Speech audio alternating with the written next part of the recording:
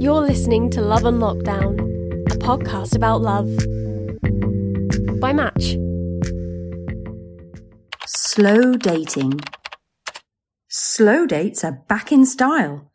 Bid a fond farewell to speed dating, adieu to hasty seduction, and a final sayonara to playing games.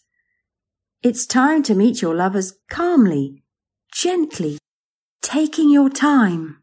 Wouldn't now be a good time to experience seduction the old-fashioned way? Relax, we're not talking about sending scented handwritten letters or sending a courier pigeon with a message, though if you can manage that at the moment, good on you. We're talking about slow dating, a technique that means taking the time to get to know someone before you're ready to meet them. Here's a quick how to help you slow things down.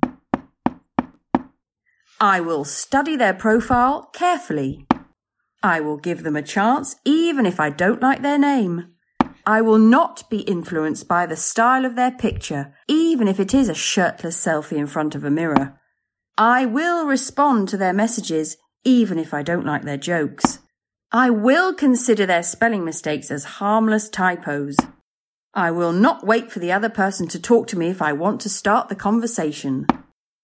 I will not hesitate to ask my app coach for advice if I need it. I will definitely let the person know before I delete them from my favourites. I will give my desire the proper time to awaken. I will listen to my heart more than reason. I will let myself fall in love if I can. Some might think slow dating is a waste of time, but when it comes to love and quarantine, losing a little time means gaining something much more worthwhile. By Match.